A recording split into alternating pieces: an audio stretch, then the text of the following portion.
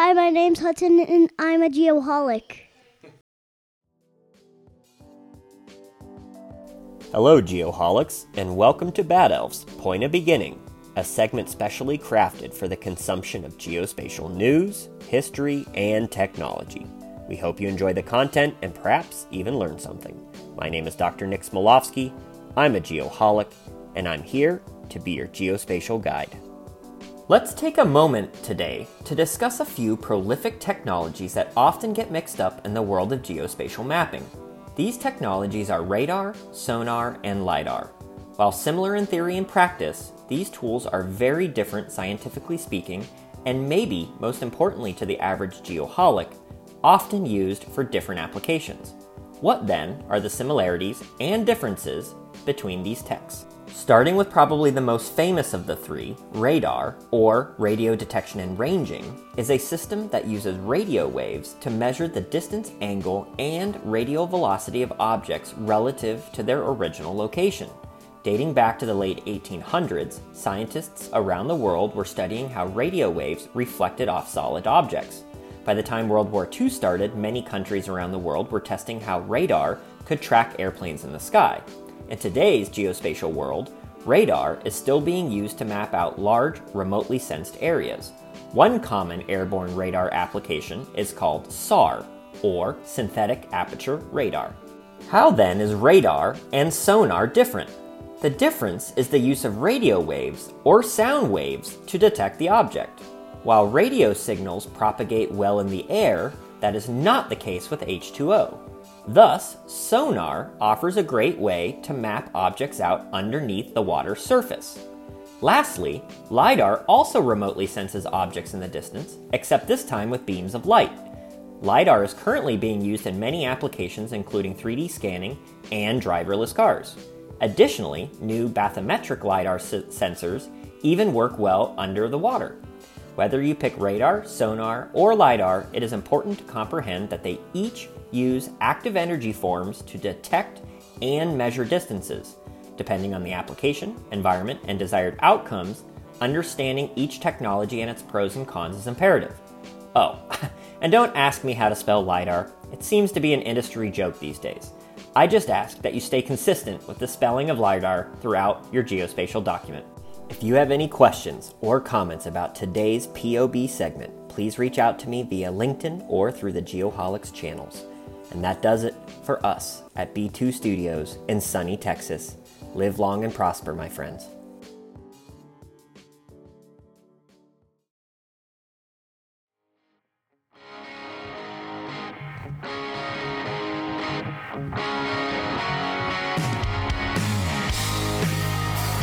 Okay, sing with me, Suga. You got it. Here we go. You got your studio. You got your Coors Light. You got your nails painted black guy in the dirty trim. That's it. We got it. Oh, good Lord. I'm a freaking idiot. But what the hell? We're having fun, right? Yes, we are. Absolutely. Last week's episode with Maverick Bowen is absolutely crushing it. Thanks again for your time, Travis. That was awesome. Real quick, I've got to give one of our friends of the program a quick shout out. The folks at Carlson Software, specifically Eric Wesley, are amazing to work with. They're incredible. Not only is their suite of software the best in the market, in my opinion, but they're just flat out good people that put their customers first. So thanks, Carlson. Absolutely. For your support of the show. And thanks, Eric, for just being awesome.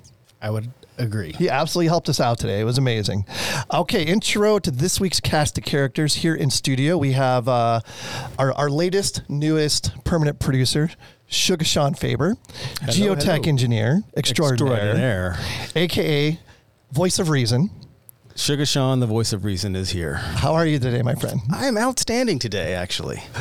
Had a little rough morning, but a solid afternoon, and I feel good. I'm very, very excited to be here. It's nice when the day rebounds like that, right? It was going south, and actually what helped is I just grabbed my crap and I left. Yeah. Took a little drive. That helps. talk to some fresh faces. It helped really change the dynamic of the day. I can't say that. Did you have a conversation with yourself? I did, and it was a lot of self-reflection and a little bit of meditation while driving. And at the end, I felt a lot better. That is awesome. That is awesome.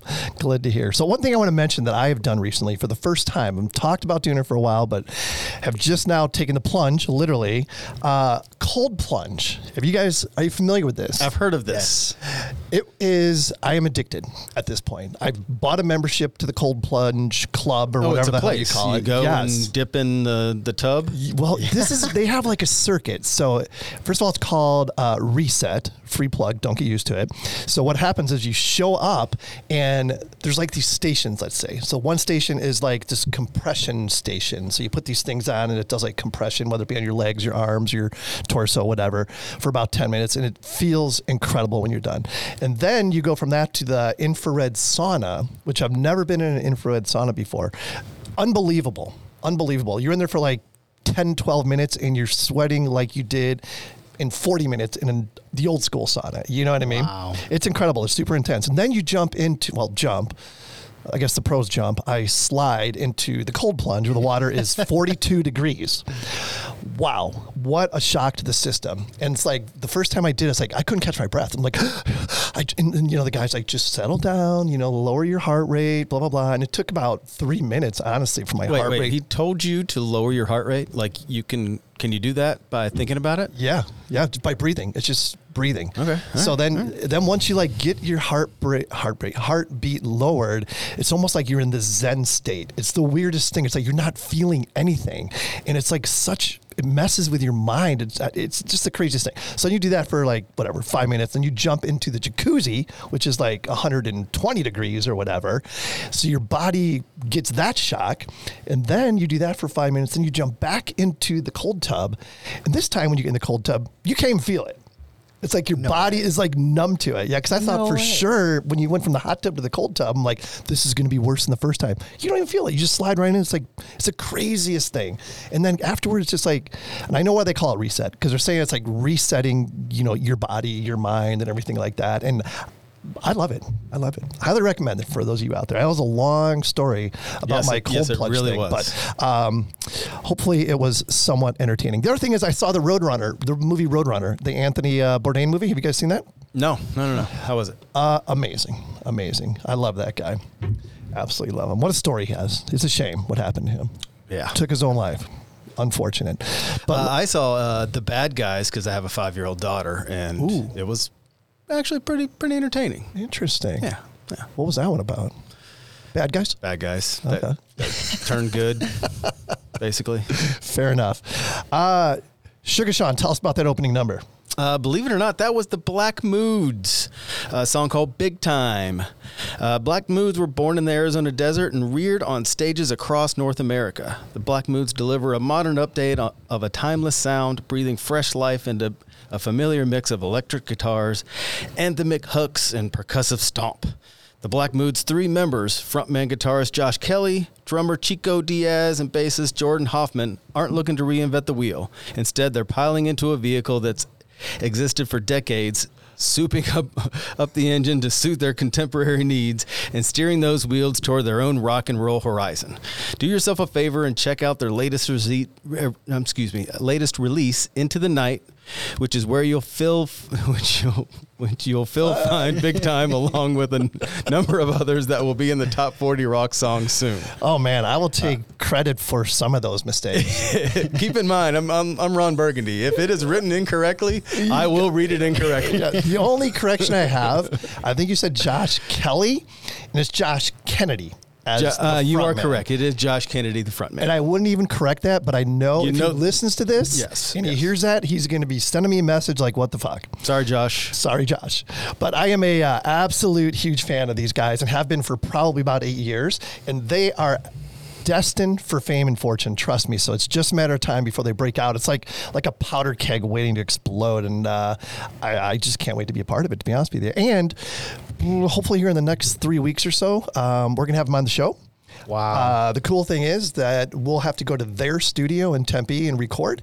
And it's going to be awesome. I can't wait. Oh, it's going to be great.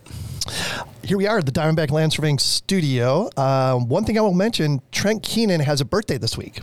That's true. I believe it's Friday. So when this comes out, it'll be too late. But when it comes out and you hadn't already wished Trent a happy birthday, make sure you ping him and wish happy birthday. I do have a quick plug or shout out, I guess, for Trent Keenan. So this week I was working on a project in Nevada. I mean, I live in Arizona, so it's not really all that common that I would ever work in Nevada. And I couldn't figure out how to research or how to find a map, right? He literally FaceTimed me and showed me step by step how to find maps in Clark County. So That's the best. Yeah, thank you, Trent. I really appreciate it. Trent's the best, man. No doubt about it. Always willing to help out. Of course, if you haven't already participated in it, be sure to check out Mentoring Mondays and Wisdom Wednesdays. That's true. 2 awesome opportunities to learn and chat with your peers, which we're going to talk a lot about tonight. Sean, are you ready for the next one?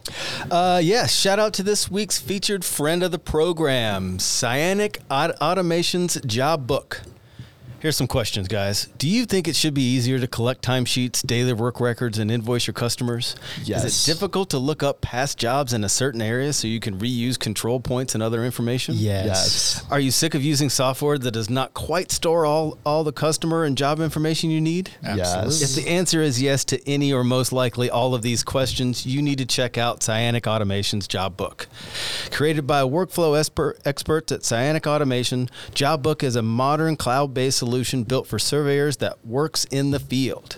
Visit their website to find out more at getjobbook.com, and Geoholics listeners receive 20% off their first year subscription. Wow. What a pro right there. 20% is a pretty big discount. It is a big deal. It's a big deal. And you know, the beautiful thing is this works because the reason they are a friend of the program is because we had them on last year just as a guest. And as a result of them coming on the show, they got like 6 new clients or customers, whatever. So yeah, huge believer. So keep it in mind, if anybody out there is interested in being a friend of the program, just send us an email at info@thegeoholics.com and I will tell you everything you need to know about how you can support the show. That is true. All right. We have this week's Liquid Death's Weekly Words of Wisdom. I believe that Nik Schlosser is going to take this one. Yes. What do you have, my friend? Well, I've got a 2-for-1 deal. All right. You put a quote here, and then you also put a quote that I wrote. So I'm just going to read them off real quick. Do it. The first one is, a vision without traction is a hallucination. The author is Gyno Wickman. That'd be Gino. Gino. Sorry. Not like Gyno Wickman. gyno, not like gynecologist. Just because you had a baby appointment today. Yeah, you do see a lot of those right now, so I get it. Yeah. So yeah, and then the other one is, it's not what you have, but who you have. It was just a random thought. I've been creating this board in my office, and I basically put a quote for the week, and then I write down 3 goals. The first goal is a personal goal. The second goal is a work-related goal, and the third goal is a goal that will help someone else. So Kent kind of snagged that quote that I randomly came up with, and yeah, I mean, life's too short to care about what you have. It's all about who you have. Yeah, I like that. Really good stuff right there. And the first quote, a vision without traction is a hallucination. That's from an audiobook I've been listening to recently called Traction. And Gyno, or Gino Wickman, is the author of that book. So anybody out there looking for something as far as audiobook goes, I highly recommend Traction. It's awesome. Awesome. All right, so let me start by saying that this is our biggest group on a single podcast ever. So we're going to do some self-introductions here. We have Tyler, Austin, Nick, Anissa, and Tate. So we have 5 people being part of this discussion this evening. This is going to be good. I believe Austin likes to go by AJ. Is that right there, AJ? That's correct. All right, Tyler, give us your name, current role and company, if you'd like to associate yourself with that, number of years surveying, and then the Trimble ProPoint Icebreaker. Why did you choose surveying as a career path? Okay, so I'm Tyler Lapointe. I work at L.I. Smith & Associates, and I've been surveying for about 10 years now. I got into land surveying because of the Army. Yeah. I joined. I didn't really know what my job was until I got to the training. They're like, you're going to learn how to survey and you're going to learn how to draft. It's like, okay, I don't know what that is, but okay. And so I got to my first training event outside of, basic and AIT where you learn your job. And I did this first training mission. I was like, I want to do this. This is what I want to do. And so I called my high school ag teacher's son, who was a local land surveyor. I met him at my Eagle Scout ceremony. And I said, hey, are you looking for any help? And he goes, yes, I am. And so that's how I got into land surveying. Wow, that's awesome. And Tyler is he's an OG. He's been on an earlier episode. You may recognize that voice and that accent. Appreciate that, Tyler. Anissa, why don't you go next? Hi, my name is Anissa Williston. I work at Ascent Geomatic Solutions. I've been in surveying as a junior project manager. I'm currently in SIT. I've been in surveying for 3 years, and I fell into surveying through school. I started off in engineering, and I wasn't the biggest fan of what I was doing, so my advisor recommended surveying and mapping. And here I am. Awesome. I love it. Who wants to go next? Is AJ back? No, AJ. All right, let's go with Nick. All right. So I kind of gave a backstory when I was on the podcast in one of the earlier episodes, but I'll refresh it.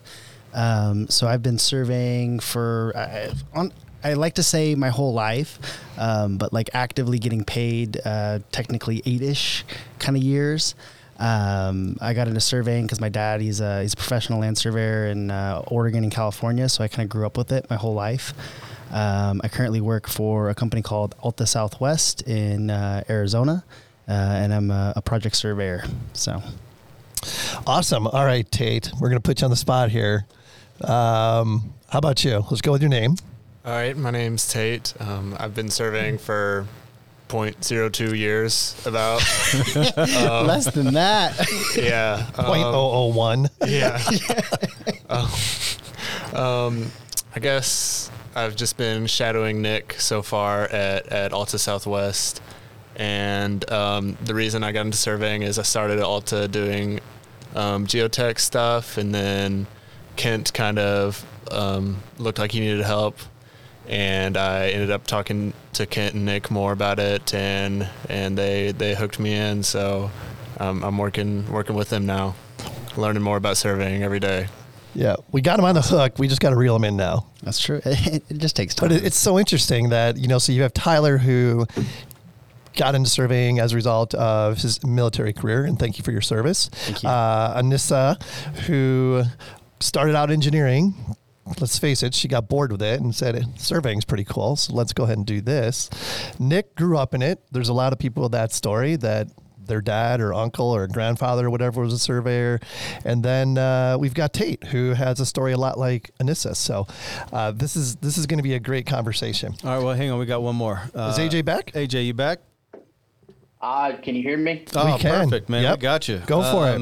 All right. Yeah. All right. Your If turn. it messes up again, I'm not going to try it. I'm not going to try doing all this again. I don't want to mess up y'all's show here. No problem. Anyway, so where I left off, I've been surveying for 6 years now. And initially, I did not choose land surveying. I went back to school to be a civil engineer, and I started working for L.I. Smith, and I got hands-on doing surveying and civil engineering, but I didn't really love civil engineering, but I really liked land surveying. And so I saw the demand for surveyors, the demand for young surveyors, and I thought, you know what? The work is here. It's in high demand. I really like doing it, and this is what I'm going to do. I And now love we're that here. story. Great story, AJ. So another engineer turned surveyor. All surveyors love that story. Yes, they do. That's 2.5, right? Yeah, I mean, well, exactly. technically Tyler might be. I mean, in the Army, are you guys considered engineer technicians? That's how it is in the Air Force. Technical engineer. Technical engineer. See, so it's Yeah. that sucks because it's like you're surveying. Like even these military branches they say, "Oh, you're an engineer." Right, But you're really right. not. Yeah. So, yeah. Yeah. So let's jump into this. The first thing I want to talk about is, what do you think is most important to potential survey. We're addressing the shortage of the skill set. You need to frame what we're doing. So the first thing we're gonna address is the concern that we have about there being a shortage of skilled labor in the surveying profession specifically. What's the average age of a professional land surveyor? Plus or minus 60 years old. Big problem. And, we've beat that thing to death. So one question I have for you all, being younger surveyors, I mean, what do you think is most important to potential surveyors for, this generation and the next generation? How do we, as a profession, make geomatics more appealing? Nick, do you have an opinion on that? Honestly, it's not necessarily that we need to make it more appealing because it's awesome. Mm-hmm. It's awesome, but we just need to expose people to it. Mm-hmm. And the reason why people aren't exposed to it is because, like you just said, the average age of the surveyor is 60 years old. So they have a hard time reaching, these newer generations. They think, oh, well, we're going to do what got us into surveying, but that's not how you reach people. Mm-hmm. Things like this, the podcast. I mean, this is awesome. I mean, it's what I listened to when I made my transition back into surveying. So I think that it's not necessarily we need to change the profession. We just need to change our approach on bringing new people in. I've had a conversation with, a couple people recently. We're just rehiring the same people and moving them around in different companies. We should try and hire people that don't know anything about surveying, but are in an age range that can add value. So. Yeah. Yeah. Yep, and train them up for sure. Anissa, you're shaking your head. I feel like you have something to say, something to add. Yeah, I think not only just reaching people, but, basically outreach, reaching out to high schools, reaching out to, people in college that are undecided, I guess educating people what surveying is. That's pretty much... I feel like that's the biggest issue is a lot of people don't know. And when they're entering, the time of their lives where they're ready to pick a career, they don't know what to do and they've never heard of it. So how are people going to know?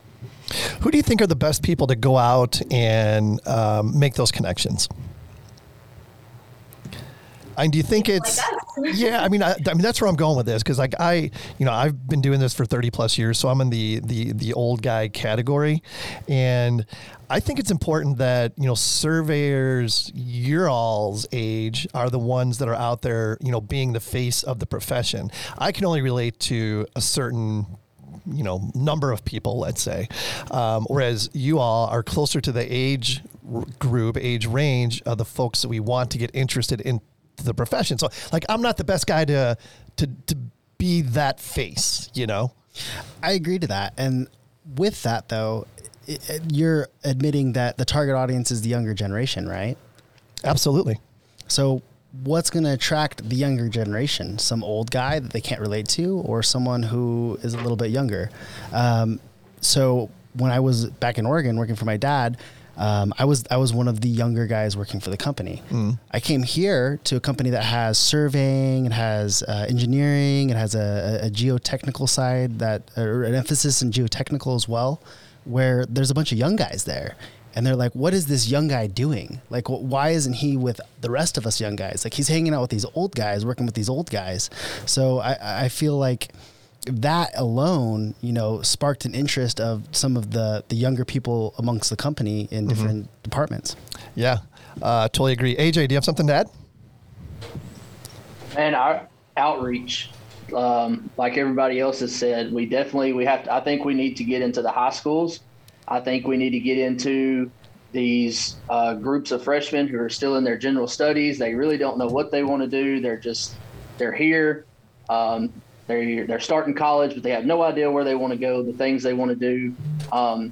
And so talking to professors who are teaching surveying and engineering, talking to those people, and really getting into high schools, junior and senior level high schoolers going to college, and just kind of planting that bug right in their ear, hey, this is what we do. This is awesome.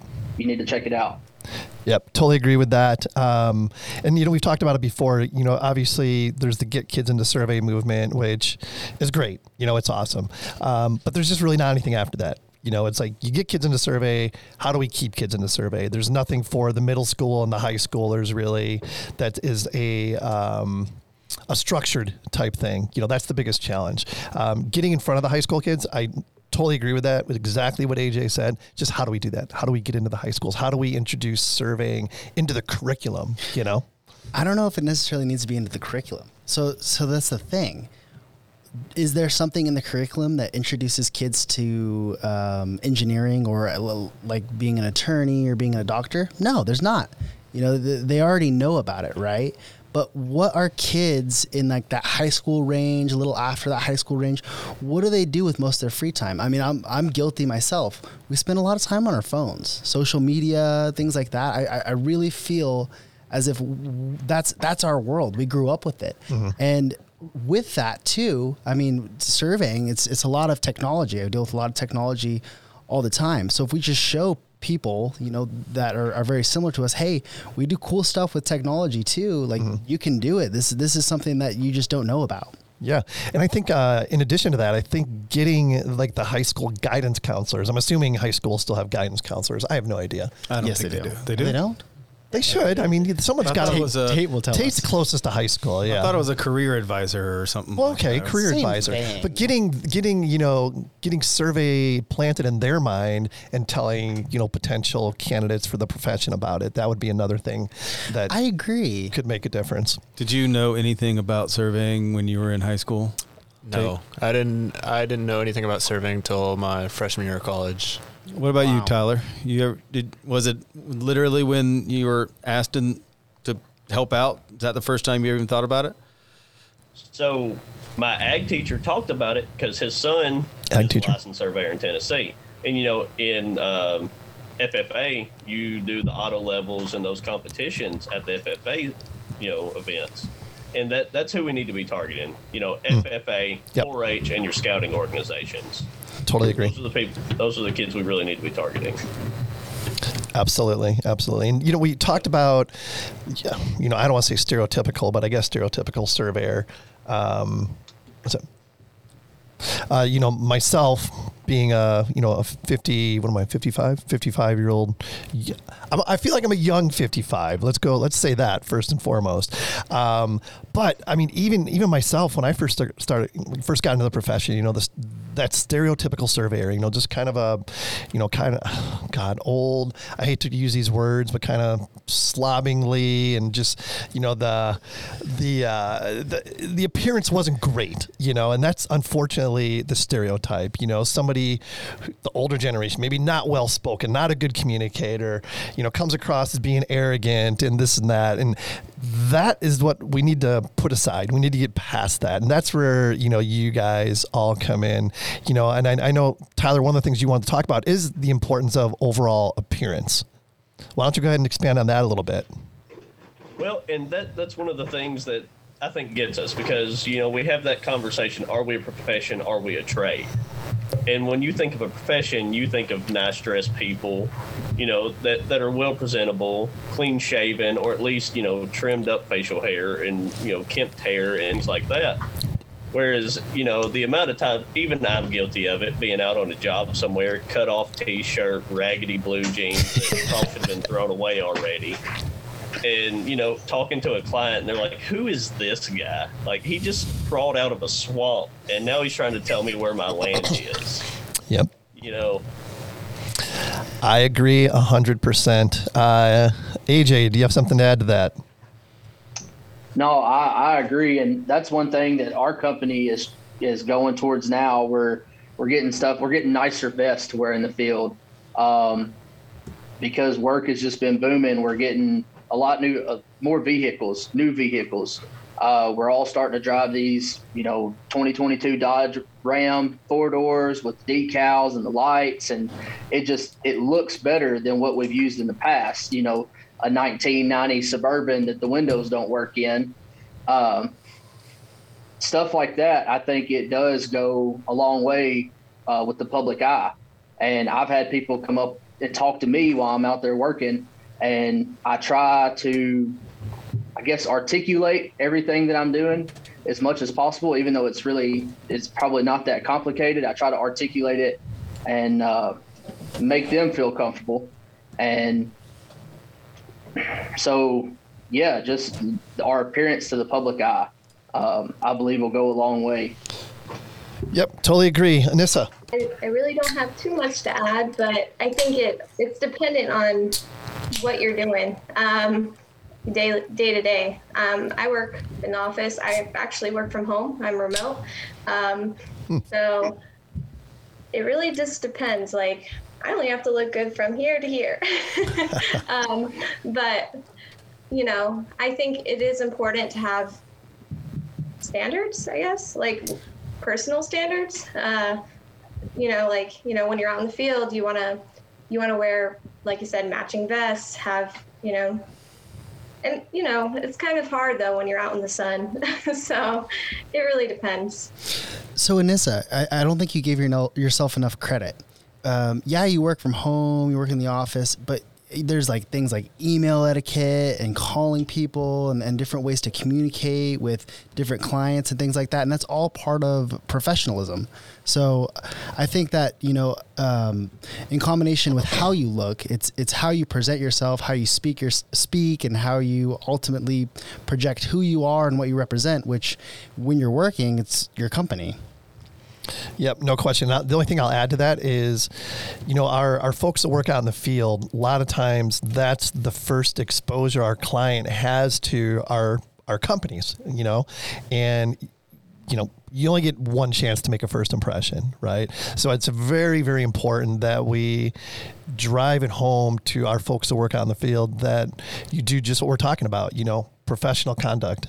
A lot of times it's hard in the field, you know. I mean, there's a lot of swearing and a lot of this and a lot of it's, you know, it's a tough job, and but still you can be professional while you're doing that. And just like, you know, like Nik said, you know, communicating, you know, having good communication skills goes a long way for not just surveyors but people in general. Absolutely. Anything else to add to that? Anybody? All right. So the demand for surveyors, we know it's through the roof right now. I'm assuming that we can all agree on that. And I know it's not just a problem or a challenge that we experience here in the States. This is a global issue. The demand for surveyors across the globe is through the roof, and there's just not enough of us there.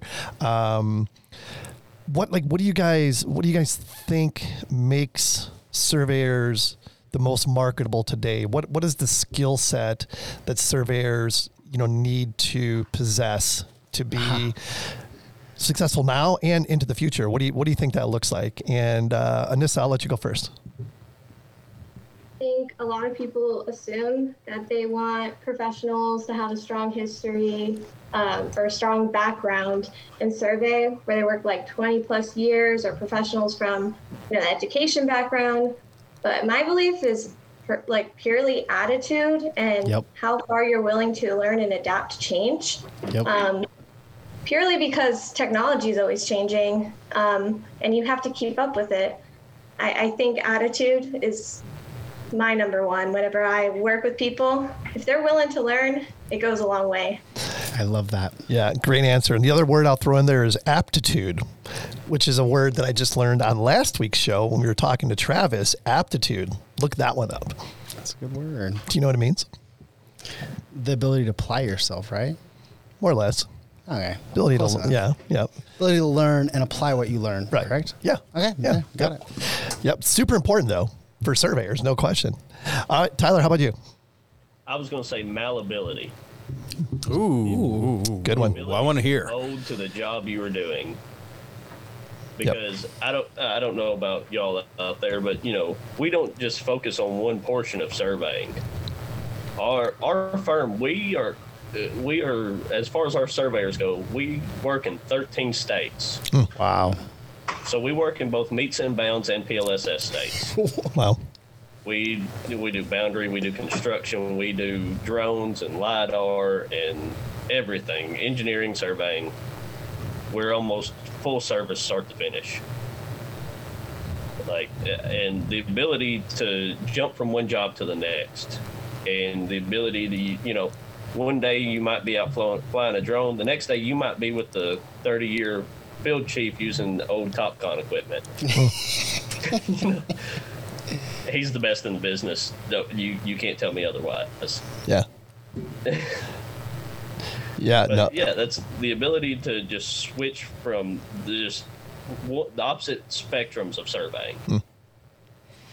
Yep, no question. And again, having the flexibility or the willingness to be flexible and learn these things.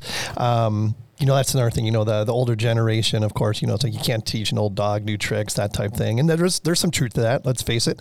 But again, I'm so envious of the position that you all are in this profession, being in the age group that you're at.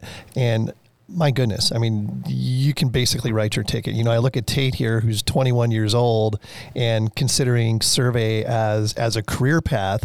And I've told him before, I'm like, dude, if you apply yourself to this, you're like gold in this profession. Yes.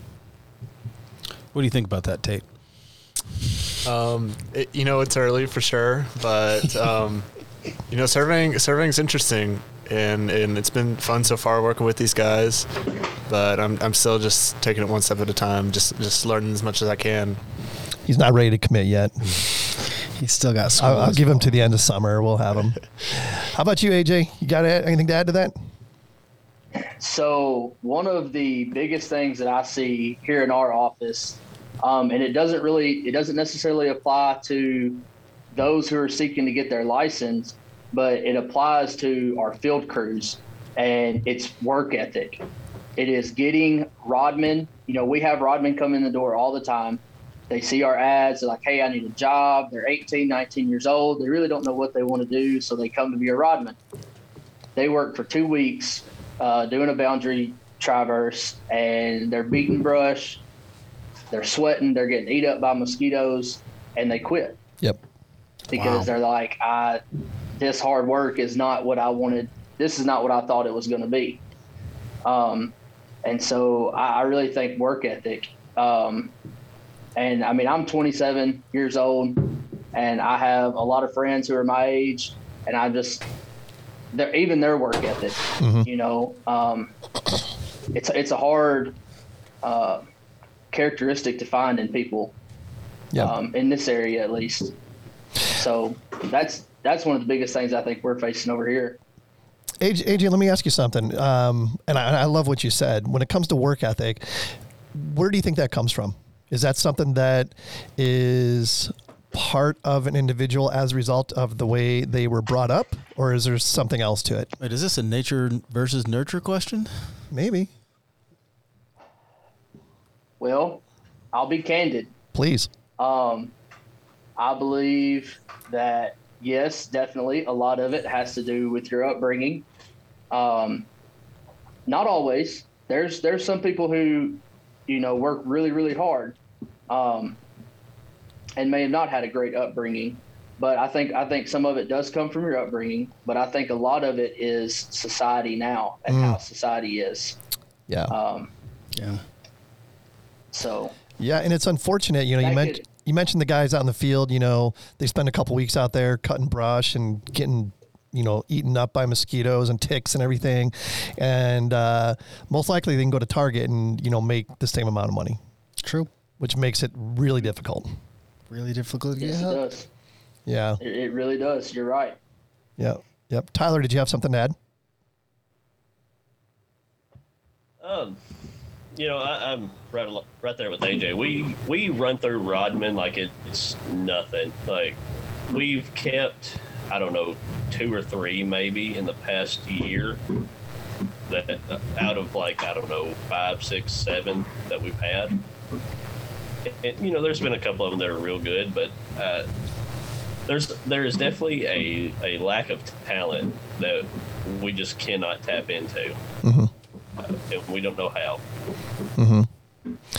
One thing I would add to that is it's also, I think on your survey crew chiefs as well, to be good, mentors to these young guys that are just starting. And here's why I bring that up is you see on like the field crew Facebook page, these crew chiefs like posting pictures of their instrument operators or rodmen, whatever, and making fun of them and this and that. And that's like the opposite conduct of what we need to keep these young folks engaged in the profession. And Anissa, I see you shaking your head. I've just seen things on that page. That's all.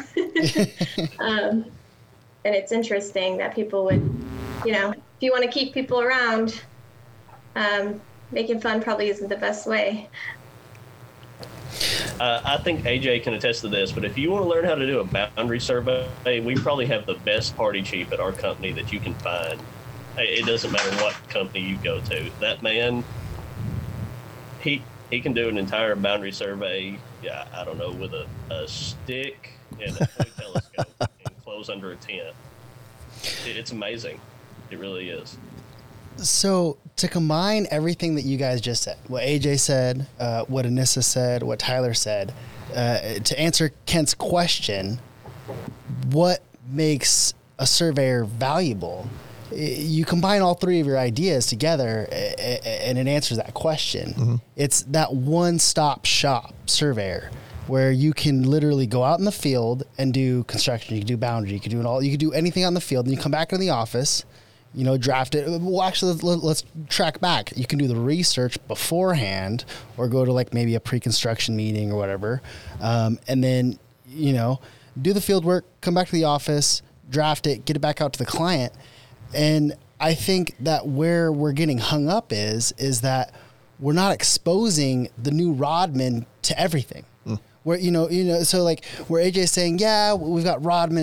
It's hard to get them to want to stick around with the hard work. Well, hey, like, and back to his philosophy where, it's a generation thing where we're kind of, and we are a lot softer than, the older generation and in a lot of different areas. I would agree to that. You ever think about overwhelming somebody that's new to it? What do you mean by that? You said expose them to everything. Not all at once. Not all at once, but just like maybe like make sure they understand what that big picture is, or what they're doing now, and show them where it ends up on a plan, or show them why it is what they're doing, not just go out there and walk 100 feet that way and pound a steak. So I came up with a solution to this. I thought about this, and I kind of applied my experience in the Air Force, and I was like, I feel as if we're exposing we're trying to bring new guys in, right? We're trying to bring the younger generation in, and we lose them so easily. If they're not really committed to it, or they're not, someone that really likes to be outside and do the hard work, we lose them. Like, it's just not for them. They'd go make more money working at Target. I mean, that's what Kent said. But you create like a kind of like a training plan, like a career path. You kind of outline basically, hey, at this point in our, internship or your path with professional development. A professional development plan where you kind of expose them to a little bit of everything. And, if someone clings to something more than the other, then cling to it, run with it. Not everyone is cut out for the field. I mean, let's go ahead and be honest. Not everyone is meant to do everything. You can't, bring someone on that is more inclined to sit behind a computer and throw them out in the field, and then vice versa. There's a lot of field guys that I know that will not ever come to the office just because they don't want to. They would lose their mind being in that setting. Yep. But then again, there's people that like to do it all. So I just think that if we're trying to attract the younger generation, it's great. Let's attract them, but let's also show them, like Sean was saying, the big picture, and then show them kind of the whole process. And if they gravitate to a certain portion more, or if they, just consume it all, awesome.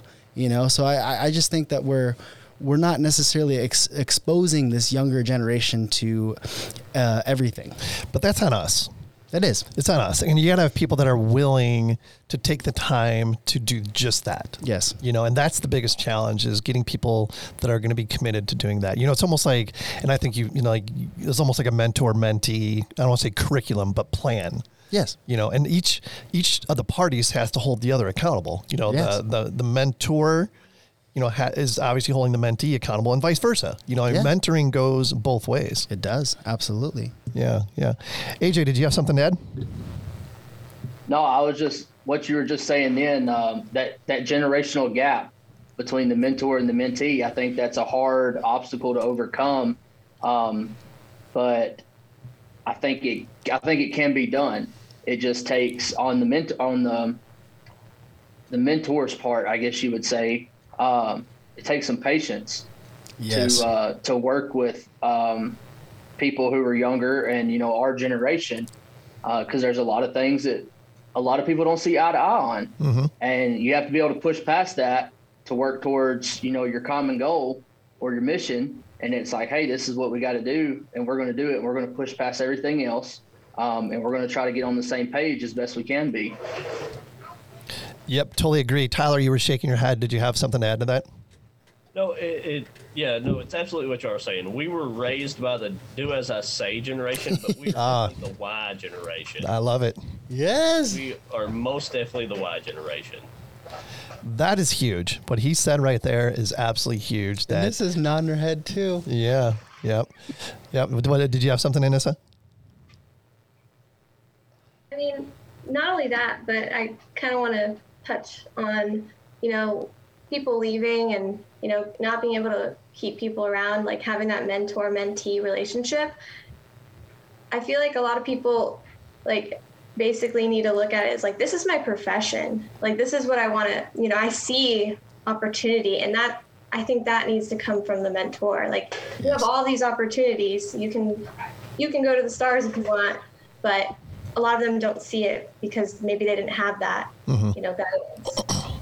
Yeah, absolutely. I have a question on that. You guys can all maybe have a different experience, but when you were first introduced into this field, is it standard that you get assigned a mentor? No.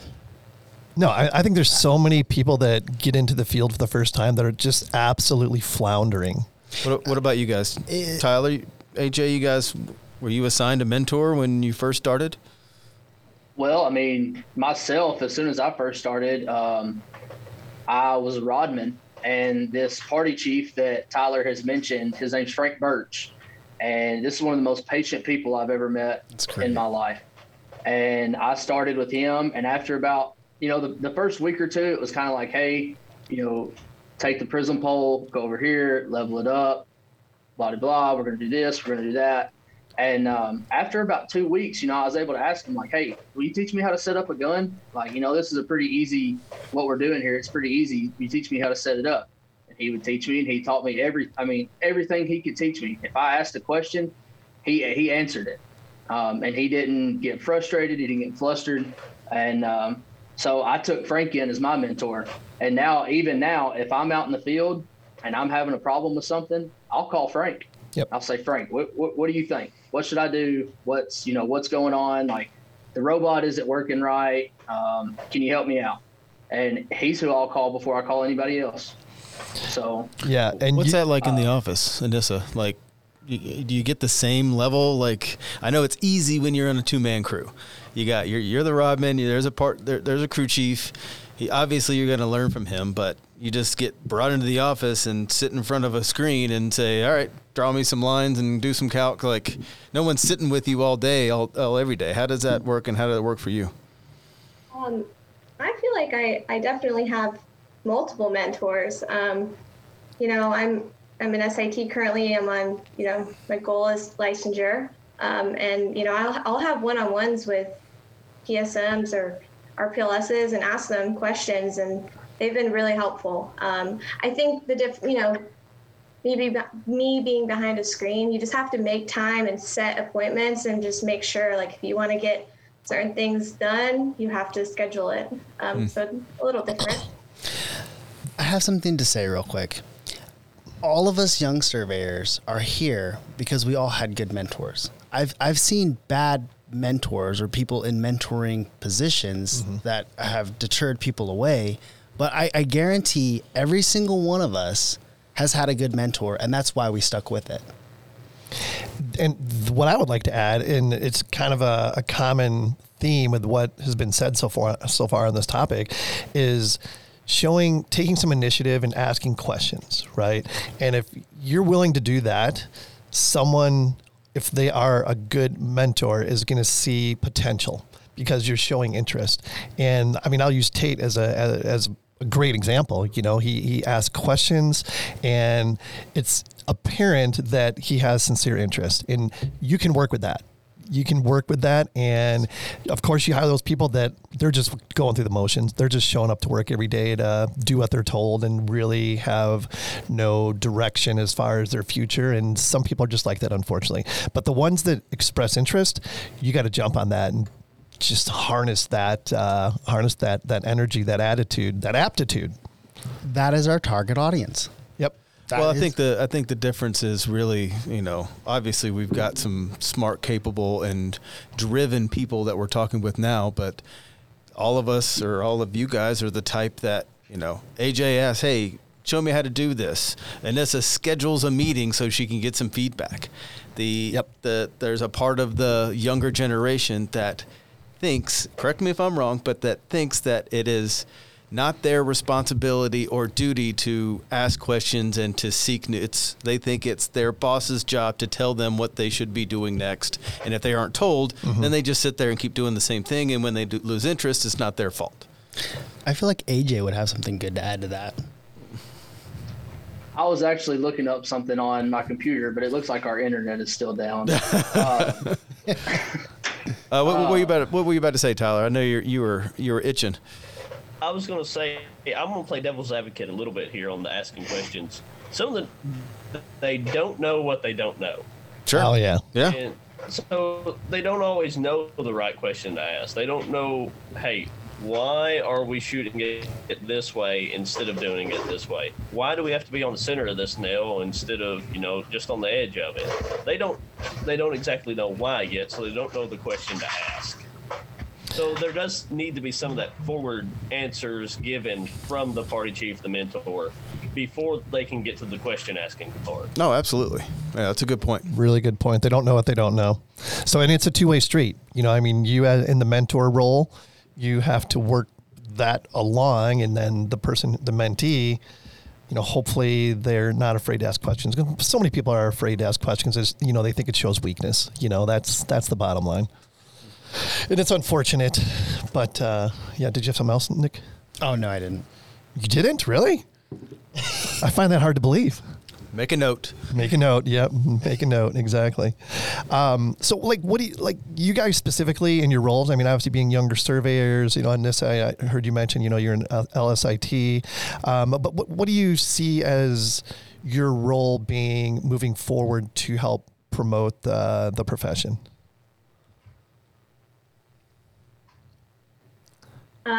I guess I'll go. I get involved. You know, professional organizations, schools. I mean, even just like business meetings, like talk about what you do, spread the word. You never know who you'll run into that may want to enter this, you know. Just communicate what you do and show up. It's very important. It goes a long way. Yeah, for sure. Tyler, you're shaking your head. What do you got? A big one for me is just the networking, like we do. You know, me and Nick, we talked on the phone for 30 minutes the other day on my drive home. We did. Like, hey, let's talk about this, and you know, he called me, and we just talked on the phone. You know, I run the military surveyor groups on Instagram and Facebook, and I just shoot all this stuff out there, and I try to get people interested. Every now and then, you know, I just reach out to people like Robert Martin. After his show with y'all, I reached out to him and started talking to him. I think Justin Farrow does Land Surveyors United. Reached out to him about how to reach more people. You know, Farah, talked to her, and you know, she's going to ETSU now, so am I. You know, we'll talk about school every now and then. You know, I think networking is one of the big ones. No question. How about you, AJ? Tyler stole the words out of my mouth. That's why as soon as he said networking, I started You're like, shaking my "Damn head. Exactly. Yes, definitely networking. I mean, personally myself, I've just been so engulfed with getting done with school and, getting my military career kicked off. I haven't had that chance to network. So when I got the email about this podcast from Tyler, I was like, absolutely, let's do it. Like, this would be, a step in the right direction. So definitely networking. And then, that'd be my biggest thing, networking. So with the networking, here's the thought. We are ambassadors. Like, we are ambassadors. Yep, great word. The profession. Yep. All the time, whether it be on social media, whether it be in person, whether it be at our individual companies. And I think that, while we network with other surveyors, we should also focus on being ambassadors and networking with other people that could potentially be a surveyor or be like a potential client or something else. Mm-hmm. So, I mean, something that I did recently is when I got my hair cut, and my barber started talking to me about how he has, he's a little older. I mean, he's probably in his 30s. He's not much older, and he said he has kids in his seat, within the 18 to 25 range, just trying to figure themselves out. And he's like, I don't know what to suggest to him. And I was like, well, dude, let me tell you about surveying. Yeah. And I told him about it, and I gave him a business card, and he said he's gonna send them my way. So I gave him a bunch of business cards, and if these kids or people are just trying to figure out what they're gonna do with their life, they reach out to me. Worst case scenario, I refer them to another company. Yeah, exactly. Yeah, thinking outside the box like that's huge. Well, the thing is that a lot of people, kids, if you will, may not realize they have as many options as they do. Sure. What did we just say? Like, you don't know what you don't know, and if you've never heard of this as an option, you don't know it, so you don't think you have it as an option. Yeah, and another avenue to promote, not only yourself but your profession. I just got pinged the other day by one of our contractors, and they're like, he goes, would you guys have any interest in coming in and basically giving a survey 101 presentation to, our project managers or whatever. And I'm like, are you freaking kidding me? That's exactly what we want to do. We will no doubt about it do that. But, it's things like that open up doors that, you just don't know about. You never know where that next opportunity, that next potential candidate's going to come from. Tyler, what do you got? So, I mentioned it in our email traffic that, tennis, we have Charles Wittenberg in Tennessee. Fantastic man. I reached out to him once we started doing this podcast. He runs a nonprofit that is parallel to our TAPS, our Tennessee Association of Professional Surveyors. He just calls it Tennessee Land Surveyors. And he goes around to FFA competitions and meetings, and he goes around to 4-H, and he goes and helps teach like the Boy Scout Merit Badge for land surveying, and reaches out to those demographics that we want to hit. But what they're doing later this summer is there's an event for all the educators in those fields, all the FFA instructors and the 4-H instructors. And he's going to set up there, and he's going to be talking to the teachers, the counselors, the instructors. And so they can suggest it to their students. Wow. Yeah, that's awesome. We got some background noise right now. It sounds like the people upstairs are building something or something. I have no idea, so I apologize if that's coming through. Yeah, we'll get rid of it. We'll get rid of it. Yeah. Anissa, did you have anything to add? 2-year-old playing in the background, so. Yeah, this is our 2-year-old, apparently. Can't wait to have a 2-year-old. Yeah. Careful what you wish for. Careful what you wish for, buddy. 10 and 2, so. Oh, there you go. There you go. Anissa, did you have something else to add? I think you guys hit it. I mean, I feel like pretty much just be involved and network. Yeah. Did you have something, Nick? Yeah, Anissa mentioned be involved. When you say be involved, are you talking about like different groups? What is Texas? Does it have like a PLSO type of organization? Yes. Yeah. Well, so what are your guys' thoughts on our current organizations? Is that something that you think other people within our generation would, be drawn to or not, versus all the other different things that aren't actually like necessarily an organization, like get our kids into survey or, mentoring Mondays, or even, just the geoholics. What is our generation's opinion of, I guess, the original, like the state organizations you're talking about. The state organizations, and NSPS. And even NS or NCEES. Like, what's our thought on, what they're doing for surveying, and what's your guys' opinions? I really enjoy being involved with TSPS. I've met a lot of people within my area, so I'm involved with TSPS Chapter 9, that's the Houston area. And really, it's amazing. So I'm the East Region Coordinator, so for the Texas Young Surveyors in Chapter 9, and we have events. So we have young surveyors come, and we have a happy hour, or we have, volunteer opportunities. And I think it's just really nice to, and refreshing, really, to see people within the area show up to these things. It's pretty cool. That's good. How about the Young Surveyors Network? Is that pretty strong in your respective states? Tyler? Not so much in West Tennessee. Okay. As far as young surveyors, you have L.I. Smith and maybe a couple of others, but we don't really have a young surveyors organization that really hosts events and the like. Is there one in here in Arizona? Me and AJ, we try to attend as many of the West and Northwest chapter meetings as we can for TAPS, but no, and you even mentioned NCES, like the CST stuff isn't really pushed a lot in Tennessee. Mm-hmm. And I think it needs to be pushed a little more, but for us, it's not really that big of a deal because, it doesn't weed out anybody for us because we're so short on applicants. Right. So whether or not you have the CST doesn't really matter. You're not, it would help maybe, but it doesn't really change anything around here. Sure. Yeah. It's really not recognized officially, I guess. And I agree with you. I don't think it's promoted enough. I think it is a really good program, especially for, folks just starting out. They're not sure if they want to pursue licensure or not. It allows them to obtain some credentials and, and start to build value that way.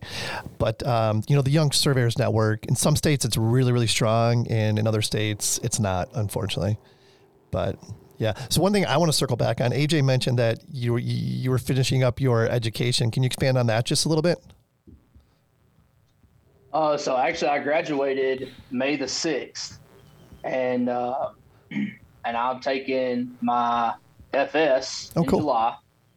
So I'm studying up for that right now. I've actually got, my books are over there. So yeah, I've been studying for that and gearing up for that. But yeah, that's basically it on my education, really. Where did you obtain your education at? University of Tennessee at Martin. Wow. Oh, right on. Was it an online program or is that a traditional program? So it's traditional program, and the way it works there at Martin versus like the school Tyler's going to, I have a bachelor's of science in agriculture engineering, and my concentration is land surveying and geomatics and GIS. So instead of taking like hydraulics classes and power machinery classes, I took land surveying, some environmental science stuff, soil sciences, things like that, and just met their curriculum to be eligible to take the FS. Wow, awesome! That is awesome. How about you, Anissa? I know you said what's your degree in, or are you still working on it? I graduated 3 years ago. Okay. So I graduated from the University of Florida. And with a Bachelor of Science in Geomatics and a focus in land surveying. That's cool. Perfect. And Tyler, tell us again what you're doing. I'm going to ETSU, East Tennessee State University online. Yep. It's the only land surveying and mapping degree in the state of Tennessee. Wow. And so the only way they get away with their online bachelors is that your exams for your specific classes have to be proctored by a licensed professional. Oh, okay. So, and most of them are also live. Like, I'm not just taking them online. I'm watching the lectures live with the students in the classroom. Gotcha. So anything Gotcha. surveying related is normally live, even though it's online. Can you elaborate on your exams? Like, do you have like someone you work with, like a licensed professional sitting there watching you take it in person, or is it a licensed professional like actually watching you take the exam through a computer? Like a proctor. Oh no, it is Tommy Young sitting across the hall from me, the BLS that I work for. He's gonna like that name drop. I'm gonna let you know. But Yeah. no, like whenever you start out the semester, whoever your surveying professors are for that semester will have you fill out a proctor form with your proctor's name, their license, all of that information, and like the day before the exam, they send that to them. And then, they hand you the exam. They have a list of requirements, this long, these calculators, this much scratch paper, whatever.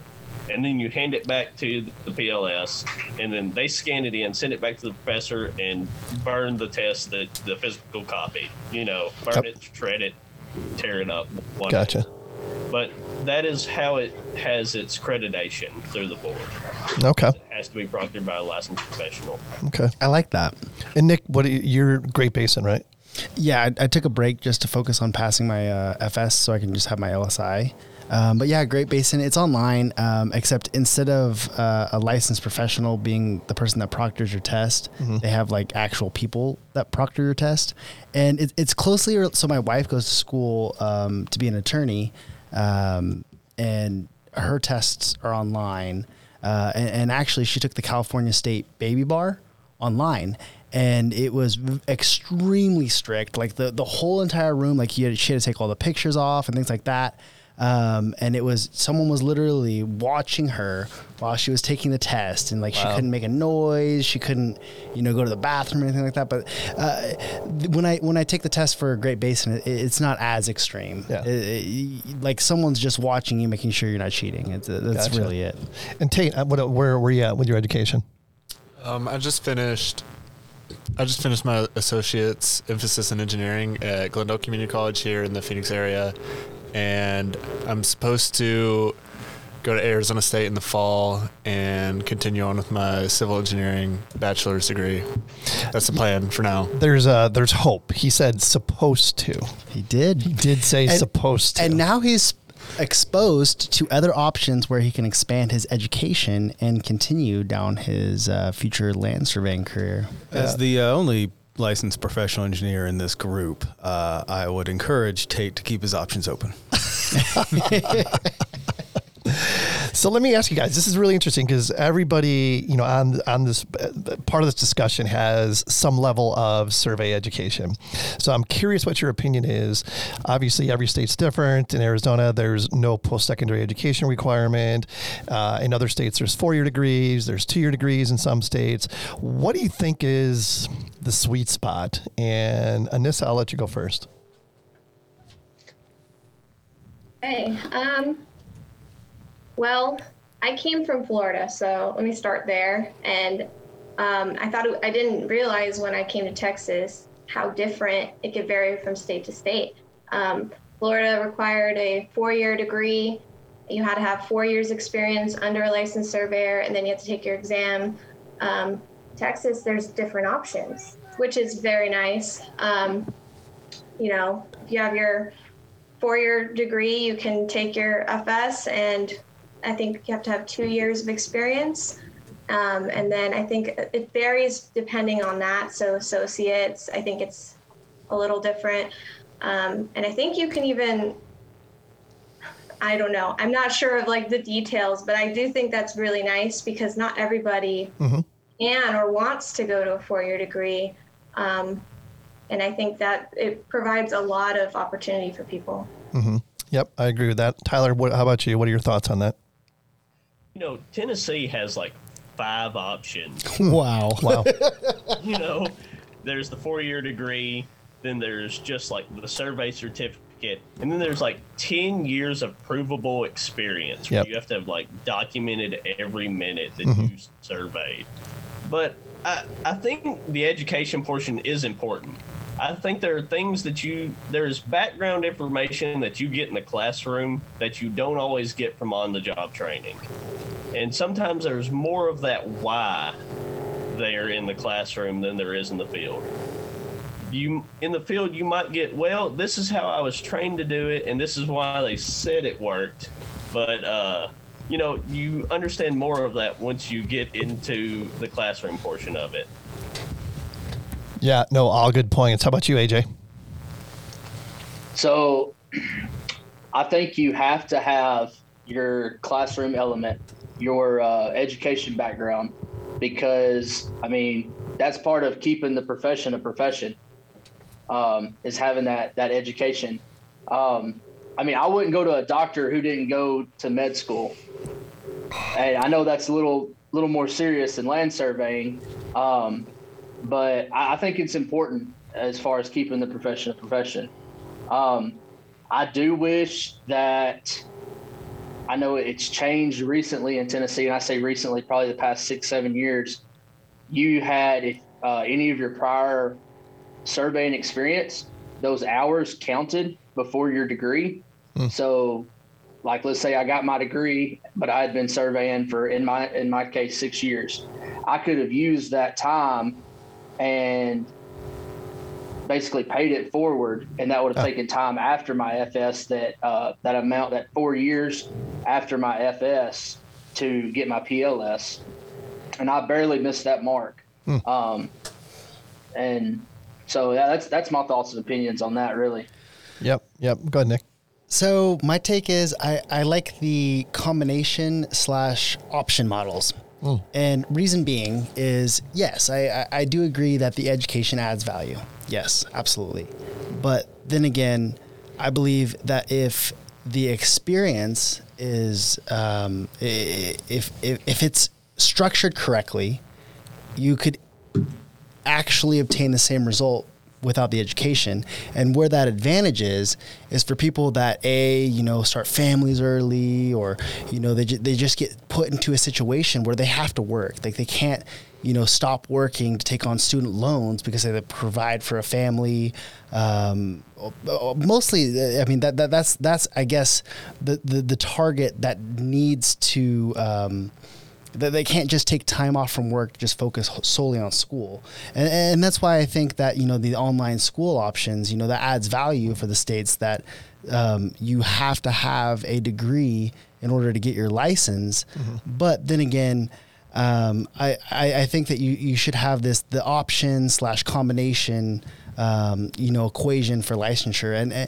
And the reason why I say that is because my dad, he has been surveying for, gosh, how old am I? 26. So he's been surveying for about 28, 30 plus years. And he doesn't have a degree, but he is licensed in 2 states, and he is probably the best surveyor I've ever met. Yep. I come here and I'm exposed to other, licensed surveyors that have the education piece. And at the end of the day, it's completely unbiased too, that where my dad considers like his certain calls that he makes when he's resolving a boundary or things like that, it's above and beyond in comparison to other people, and he didn't go to school for that. He did it in the military, just like Tyler did, and then he got out and he started a family, and he couldn't not go to work. Like, he had to go to work, and because California and Oregon, they don't require necessarily a degree, but they have that experience and education combination. It opened opportunity for him to be a professional. And he owns, and I'm going to be honest with you, he owns probably one of the most dominant land surveying companies in the entire Willamette Valley in Oregon. The numbers that he brings and the value that he provides to the entire state, it's crazy, and he doesn't have a degree. Is it safe to assume he had a really good mentor? You know what? I know all of his mentors. So the person he ended up buying the company from is the person that I guess was his licensed surveyor growing up. But honestly, yes, he had good-ish mentors. what he told me, and after working with people that have been with the company that he now owns, before they worked for the company before he bought the company, and I've actually worked with them, and they weren't necessarily the greatest mentors. He had to figure out himself. Like he had to, he was thrown in the fire. He said, hey, the only way that I'm going to do this is if I figure it out myself. He taught himself. He read all the books, like he literally, he's taken classes, to help him get, through the licensure experience, but he's never actually gone to school to be a surveyor. Yeah. Like being a surveyor can be at times one of the most helpless feelings. As far as like you can be on an island sometimes and having to make a very crucial decision and not have somebody to bounce it off of. And that is a scary situation. Yes. So I think we have our youngest geoholic over there with Tyler. I know it. Look at that. Cutie. All right. One other topic I want to make sure we touch on, and that is like the importance of, not just the land surveying community, but like the geospatial community working together, the importance of the land surveyors working with the GIS professionals and things like that. I, for one, find that is a necessity, and that we should be doing more of that, as well as the other disciplines, just because if surveyors aren't careful, the direction things are going right now, it could get to the point where all we do is legal boundaries, and everything else is going to be acceptable for everybody else to do topos and do, fly drones and do 3D scanning. It's not going to take a surveyor to do that. That's a fear. So it's important that we all work together. Would you guys agree with that? I agree. Yep. Tyler, you got some? I mean, yeah, I think, yeah, absolutely. Because, the main part of our license is so we can stamp, say that, yes, this boundary is where it is, or where our best professional opinion of the boundary is. But all those other things that go along with it, we have a better understanding of errors than your average person.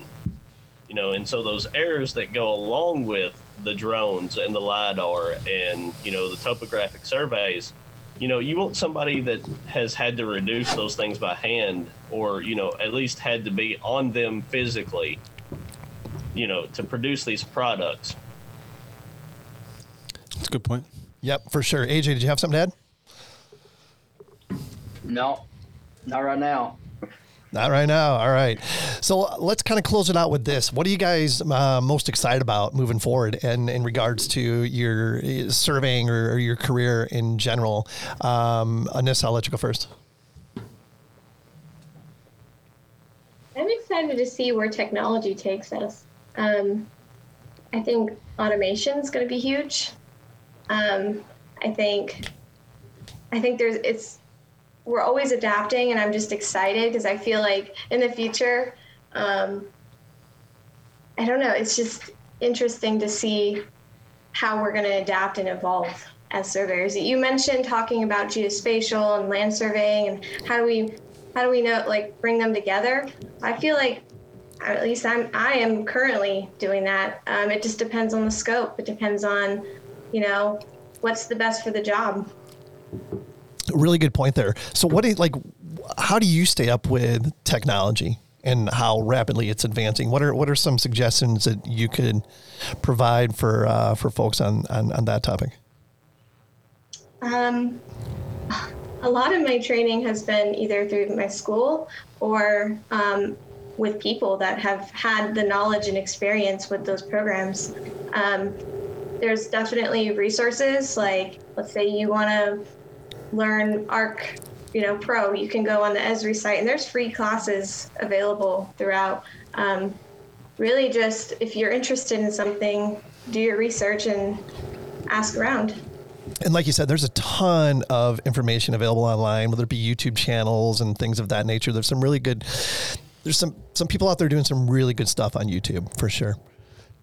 Tyler, how about you? What are you excited about moving forward? So I'm going to take it back to the military side for Sure. a second. So, remember Keegan Lumley that was on the Yep. last time? He's an Air Force surveyor. Well, they transferred that over to Space Force. Oh, wow. That is cool. Transferred that MOS over to space. That's awesome. What do they call him now? I think it's the same name, the Engineering aid or engineering technician, whatever it is. That's awesome. Calls them. They're surveyors, But, though. I'm excited about space survey. Hey, that's where we're developing next. Right, absolutely, and then how that affects like international law, because now no country can officially own space outside of Earth. So what is that going to do to international survey law? I got chills. Yeah, that is a great topic. So okay, let's expand on this a little bit. This deserves its respect, right? So the original surveyors, I mean, when we think of them, let's just talk about Lewis and Clark, right? They surveyed the Columbus River. They headed out west and started surveying that, right? And then the same thing with the Continental Railroad. They were surveying undeveloped land, right?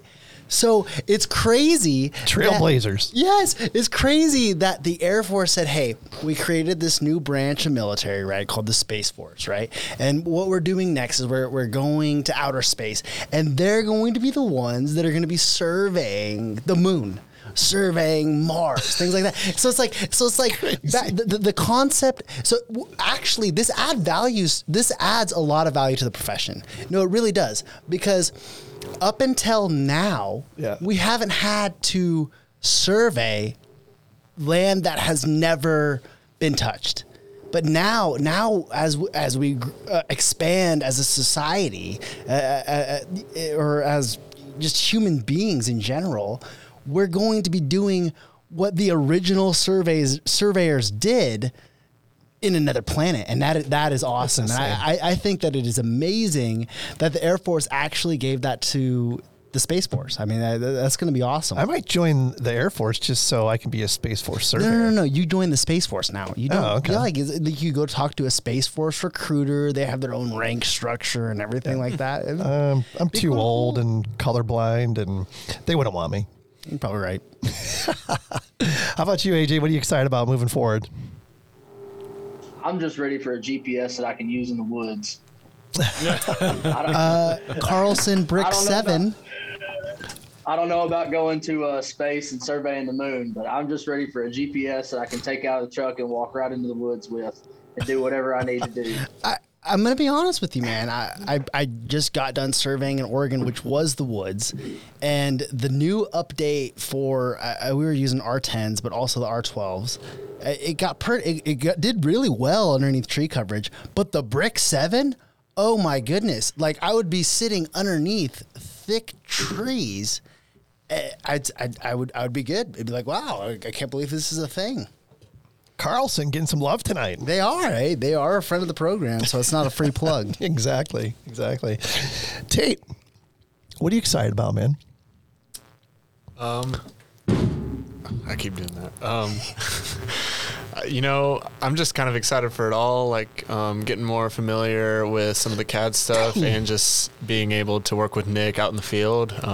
Something about working outside, just like a long day, hard days of work outside with a buddy, it just feels so good at the end of the day, and then going over to the office and seeing that come to life, it's good stuff. So I'm just excited for more of it and just to understand more how it works and to just, get exposed to all the sides of surveying. A little bit of Tate's background. I mean, he's been surveying for honestly less than a week. And I took him out to the field in Arizona midsummer. It was like 110, 115 degrees. And I was like, dude, I am so sorry you're getting introduced to this in the worst possible weather you can. But there's a lot of positive things about this. And he loved it. He loved his first day out in the field. He was like, we were digging for monuments. The second day we did the topo. He really enjoyed it. And then after that, I brought him back into the office. What was it, Tuesday? And it was pretty simple. There were a bunch of tops and toes, and we used contours basically to establish the elevation. And I lined him out on construction calcs. And he did it, and I came back and I checked it, and it was spot on. I mean, back to what I was talking about earlier, I feel like what we should do more of is introduce new surveyors to more than just being a rodman. I mean, he literally did all of the construction calcs alone. And I came back and I checked it. I didn't change any of the elevations. They all matched. They were perfect. Where he put the points on the lines and things like it all matched perfectly. All I did was edit a few aesthetic things, and he's been surveying less than a week. And proper guidance. Yes, proper guidance. Proper guidance. For Yeah, for sure. Yep, you took the time to show him how to do it, and kudos to you for that. That's awesome. Yep, for sure. What else? I mean, I don't really have anything else. Tyler, first of all, thank you for kind of pulling this together. It was your suggestion, and you pulled this group together, so I really appreciate that. Is there anything that we didn't touch on that you want to add? I don't know. Like, I think we covered a good amount of everything that we should have talked about. I don't know what the other states like training opportunities are, internships, things like that. But I think we hit the high points pretty well. Yeah, for sure. And thank you again for pulling this together. AJ, any final words? Absolutely. No, nothing for me. Just glad to be a part of it. Glad to, start my networking journey, I guess you would say. Absolutely. I appreciate it. For sure. And are you guys, I mean, I know, Tyler, you mentioned your social media with the military surveyors. AJ, are you on social media as well, on Instagram and all that? Well, I have an Instagram, but I haven't used it in I don't know how long. Outreach, AJ, outreach. Right. Yeah, I really don't. He's going to blow up after this. I think AJ is going viral. Uh-oh. I don't think I know what to do if I looked at a picture that had more than 12 views. I might have a heart attack. It's awesome. Good stuff. Thanks for being here, AJ. Anissa, how about you? Actually, Anissa, I think we asked this question to some of the guests, and I think you can maybe give us what your mantra is. Ooh. Or mantra. Well, however you want to say it. What is your mantra that you would want to bestow upon this group and whoever might be listening? I guess just treat everyone with kindness. You never know what people are going through. Good point. Love that one. I love that. Yeah. Love that. For this conversation, that is the best mantra. Yeah, for life in general. Anything else, Anissa, that you want to get out there that we didn't touch on? Honestly, I think we hit everything. It was a pleasure to be here, so thank you all. No, thank you for taking the time to be here with us. Tate, I'm going to put you on the spot. Anything you want to add? Go survey. Make survey great again. Yeah, make survey great again. The hat you gave me today. It was a cool little gift. That's awesome. All right, Nick, final word. How about you? Let's just make survey great again. Yeah. What are you excited about moving forward? There's too much to be excited. There's just nothing but opportunity. Yeah. What about manifest that shit? Let's manifest that shit, guys. Let's make it happen. Make it happen, exactly. All right. Well, there you have it, folks. Adding value and making friends. That's what we do here at the Geoholics. Thanks to our loyal friends of the program, just like Cyanic Automation, for believing in us. Be sure to mention you're a Geoholic when you reach out to any of our friends of the program for those exclusive listener promotions. Download the Geoholics app from landsurveyorsunited.com. Yes, we have an app. Do you have it on your phone, Nick? I do. Oh, right on. There you go. Send us an email at info@thegeoholics.com if you have any content ideas or would like to be a guest on a future show. Just like Tyler, reach out, suggest a topic. Let's make this happen. We'd love to hear from you. Last but not least, pay it forward. Add value, make friends. The Black Moods, big time, available everywhere. Until next time, everyone, it's not what you have, but who you have. And that applies in the profession. Absolutely. And most importantly, be safe and healthy.